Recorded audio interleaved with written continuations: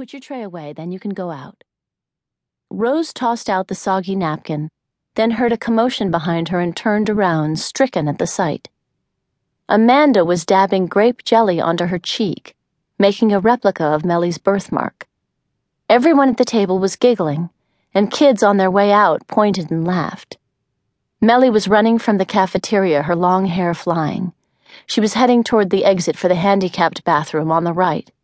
"Mellie, wait!" Rose called out. But Mellie was already past her, so she went back to the lunch table. "Amanda, what are you doing? That's not nice."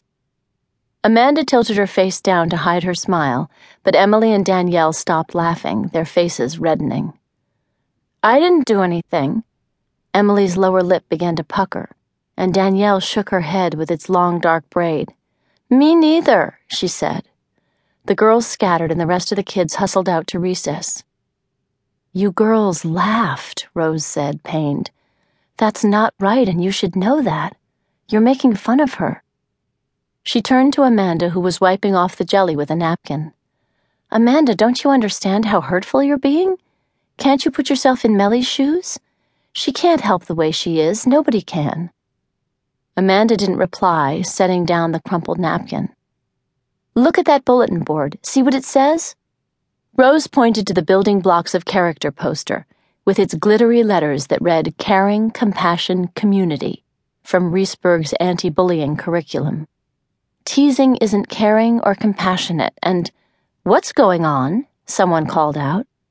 And Rose looked up to see the other lunch mom hurrying over. She had on a denim dress and sandals and wore her highlighted hair short.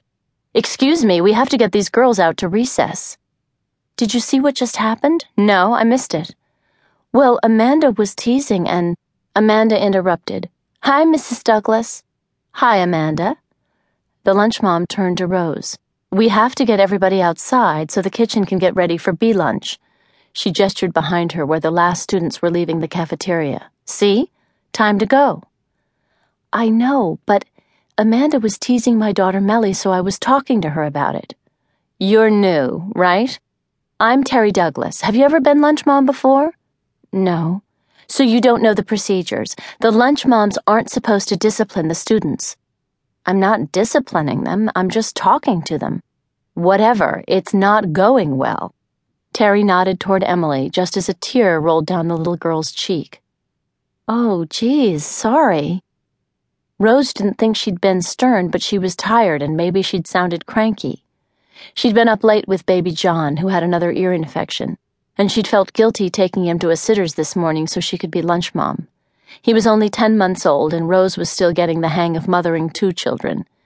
Most of the time she felt torn in half, taking care of one child at the expense of the other, like the maternal equivalent of robbing Peter to pay Paul. "Terry, the thing is, this school has a strict zero-tolerance policy against bullying, and the kids need to learn it, all the kids. The kids who tease, as well as the allies, the kids who laugh and think it's funny." "Nevertheless, when there's a disciplinary issue, the procedure is for the lunch mom to tell a teacher.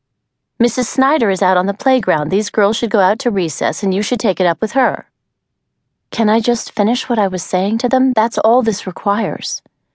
Rose didn't want to make it bigger for Mellie's sake. She could already hear the kids calling her a tattletale. "Then I'll go get her myself." Terry turned on her heel and walked away, and the cafeteria fell silent except for the clatter of trays and silverware in the kitchen.